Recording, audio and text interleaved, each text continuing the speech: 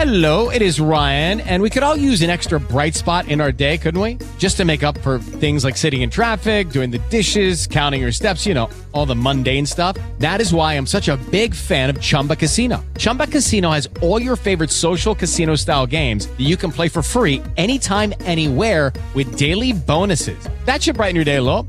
Actually, a lot. So sign up now at ChumbaCasino.com. That's ChumbaCasino.com. No purchase necessary. VGW Group. Void where prohibited by law. See terms and conditions. 18+. Hello, it is Ryan, and I was on a flight the other day playing one of my favorite social spin slot games on ChumbaCasino.com. I looked over at the person sitting next to me, and you know what they were doing? They were also playing Chumba Casino. Coincidence? I think not. Everybody's loving having fun with it. Chumba Casino is home to hundreds of casino-style games that you can play for free anytime, anywhere, even at 30,000 feet. So sign up now at ChumbaCasino.com to claim your free welcome bonus. That's ChumbaCasino.com and live the Chumba life. No purchase necessary. VGW Group. Void where prohibited by law. See terms and conditions. 18+. Hello, it's me Ryan Anshaw. Over the past 2 years, Oren and I have brought you stories of many great Irish people. Tales of those born here who created the foundations we still stand tall on today. Tales of those who left here in the hope of a better life or a better opportunity of survival. Tales of those who came to our island and called it home. Tales of those born thousands of miles from where their hearts belong. All of whom touched the world in many different ways.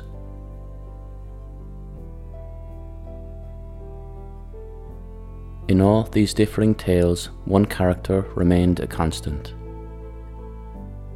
Their home, our island, Ireland. This episode has been released on Christmas Day 2021. If that is the day you have chosen to listen to this episode, then I wish you and yours a Merry Christmas. Some of you will hear this tale on our island, some of you will be far from home, some in lands of heat, some in lands of snow.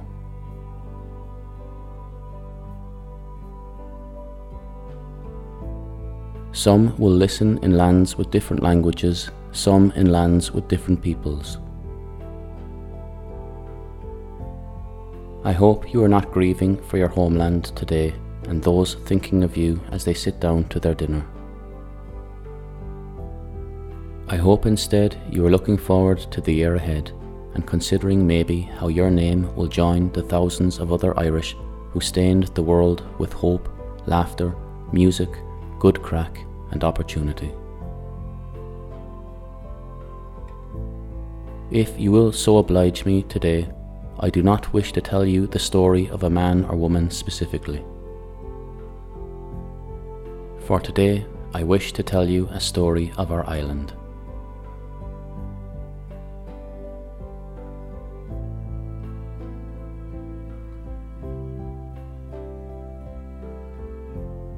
Fado, in a land today known as Turkey, in the year 270, a child was born. His name was Nicholas. Nicholas was born into a family of wealthy Greek Christians who were living within the confines of the Roman Empire. From an early age, Nicholas was destined for greatness. His uncle was the Bishop of Myra, and he had selected Nicholas as one of those who would join him in spreading the word of Christ. With little choice, although he did have the desire, Nicholas began to train to become a priest. It was his uncle who ultimately ordained him once his training was completed. Soon after he was ordained, Nicholas suffered the loss of his parents. He was given all of their worldly belongings, including their wealth. Uncomfortable with the idea of these riches being in his possession due to his role in life, Nicholas decided to distribute all the wealth he inherited to the people of his parish. For a single person, or perhaps a couple, the wealth could keep one comfortable for life. For the many who Nicholas shared his wealth with, for a moment life wasn't so bad after all.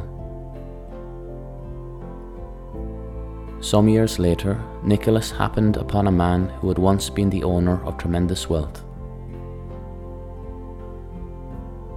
When Nicholas met him, he was just a simple pauper. He told Nicholas that once he was a wealthy man, but his money had all vanished due to the wicked plotting and envy of Satan. The man was unable to afford the appropriate dowries for his 3 daughters, meaning each was to go unmarried. As unmarried women at the time with no prospect of employment, they were to be forced to become prostitutes in order to survive. When Nicholas heard the story from the man, he was horrified by the fates which lay before the 3 daughters. So as to not appear hungry for accolades and applause, in the dark of night Nicholas returned to the man and handed him a purse filled with gold coins through the window of his home. The man took this money and paid the dowry for his first daughter. Some months later, Nicholas returned twice more unannounced and handed the man 2 further bags of coins, saving the other 2 daughters from their fate.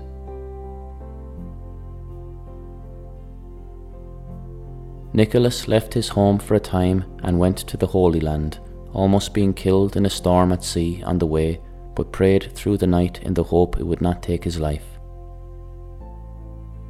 He was called home to Myra, however, as his uncle, the bishop, had passed away. When Nicholas returned home, he went to the church to pray. When he did, he was chosen by the other priests of the town to take his uncle's position and become the bishop. Some years after becoming bishop, life for Nicholas became very difficult, as the Roman Empire had decided to deal with the issue of the Christians, much like the Crown had to deal with the Catholic Irish in later years. Nicholas was taken, imprisoned and tortured for his beliefs. Emperor Diocletian was conducting the great persecution, and the Christians under his rule became lambs to the slaughter. Nicholas managed to hold on to life long enough to be released by Emperor Constantine the Great.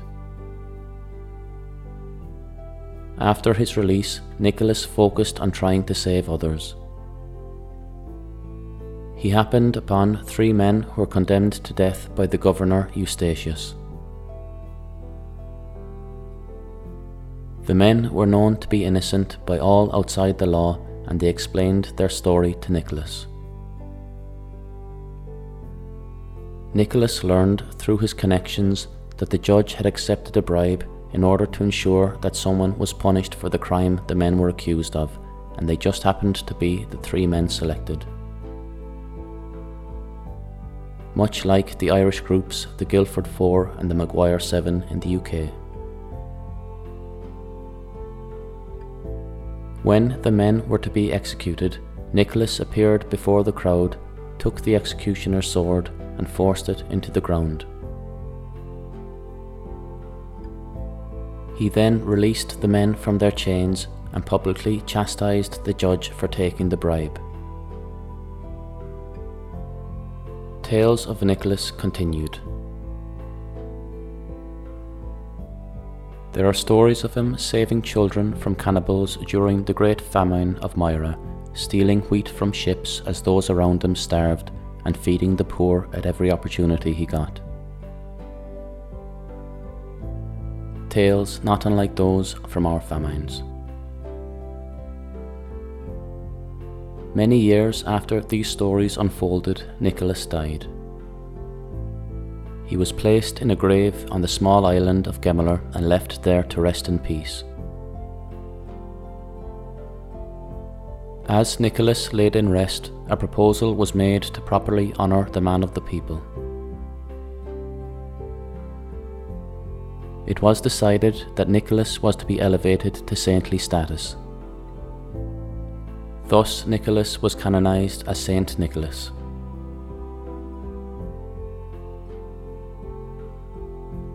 About 100 years after Nicholas's death, Saint Patrick was taken to Ireland and began the Irish conversion to Christianity. Many years later, in the 600s, Gemmler came under several attacks from Arab fleets, looking to take the riches of the religious orders, similar to the Viking raids on Ireland. As they travelled and raided towns and villages, they heard tales of a saint buried on the island. They were told of a magical water which smelt of roses, which leaked from the grave onto the soil on a dry day. They called it manna. The locals told the Arab attackers that they often would take this water and cure all their medical issues with it. It was used to rub on cuts and bruises to make them go away. The Arab raiders set their sights on this grave. To have it in their home with its healing powers would mean a great deal for them as they returned wounded from raids. To avoid Nicholas being disturbed, his remains were taken from Gemmler and brought home to Myra to rest. Myra was about 25 miles from the coast, which offered some protection for his rest. About 400 years later, after the Battle of Manzikert, the Byzantine Empire lost control of Myra and it fell under the rule of the Turks.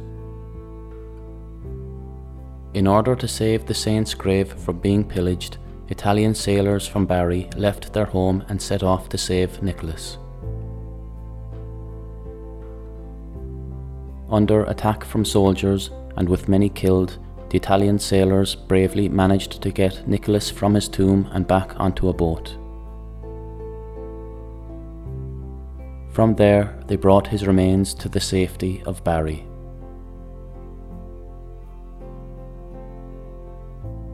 Here, Nicholas was placed in a tomb, and the Basilica of San Nicola was built above his resting place to honour him.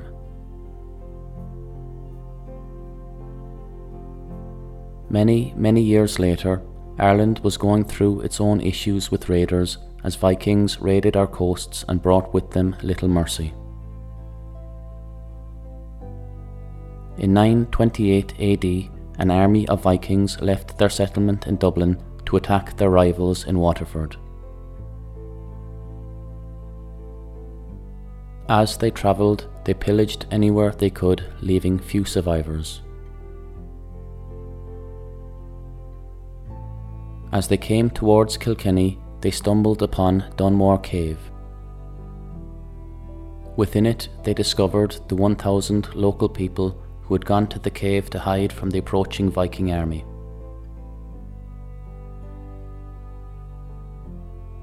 The Vikings approached them in order to capture and sell them as slaves, but as they did, the locals ran deep into the cave for safety. With it too dark to go in after them, the Vikings lit fires in an attempt to smoke them out. Those inside became consumed by the smoke, and with visibility poor anyway, they could no longer find their way out. From the cave, screaming and pleas for mercy could be heard. Soon, smoke filled every corner of the cave and nobody emerged. In 1973, the bones of those women and children were found deep in the caves. After that event, nearby in what is today Kilkenny, the Vikings decided to create their own settlement now that the locals were gone. From here, they created a very strong Viking community with a new city emerging. Many years later, the Vikings began to become Christian. The Irish were mostly Christian at this point, and the Vikings were looking to fit in as the communities were now mixing well. Being a warrior people, the Vikings did not let being Christians stop them from partaking in their love of bloodshed. They joined the Great Crusades across Europe. These were a series of religious wars between Christians and Muslims, started primarily to secure control of holy sites considered sacred by both groups.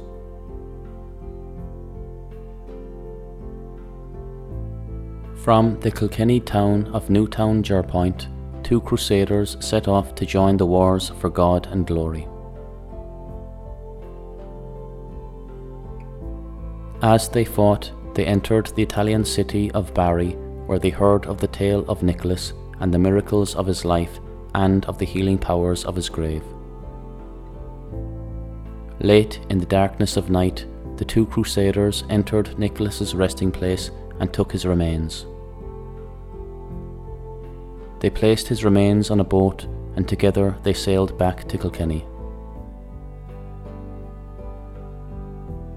When they arrived back to Newtown-Jerpoint, the 2 crusaders explained who the remains belonged to and what the healing powers could do for their Norman armies.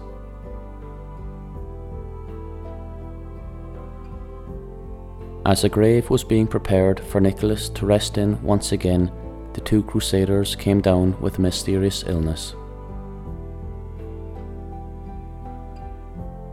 This illness claimed both of their lives. When the grave was ready, the 2 crusaders and Nicholas were placed into it to rest for eternity. Today, all 3 remain there still. And that, ladies and gentlemen, is the story of how Saint Nicholas of Myra, or Santa Claus if you prefer, was buried in Newtown-Jerpoint, County Kilkenny, Ireland.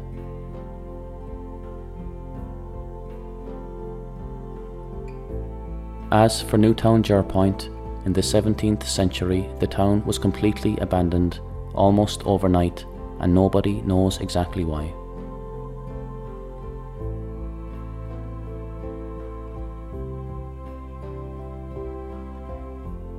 The music for this episode was written, performed and produced by myself, Ryan O'Halloran.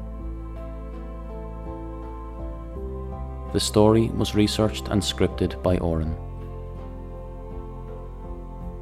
If you want to help to support this podcast, you can buy us a coffee at www.buymeacoffee.com/WeTheIrish and leave us a review on your podcast app. Ryan is anam dum. Nolig Shauna dut, Gurav Mahakut, Slananesh.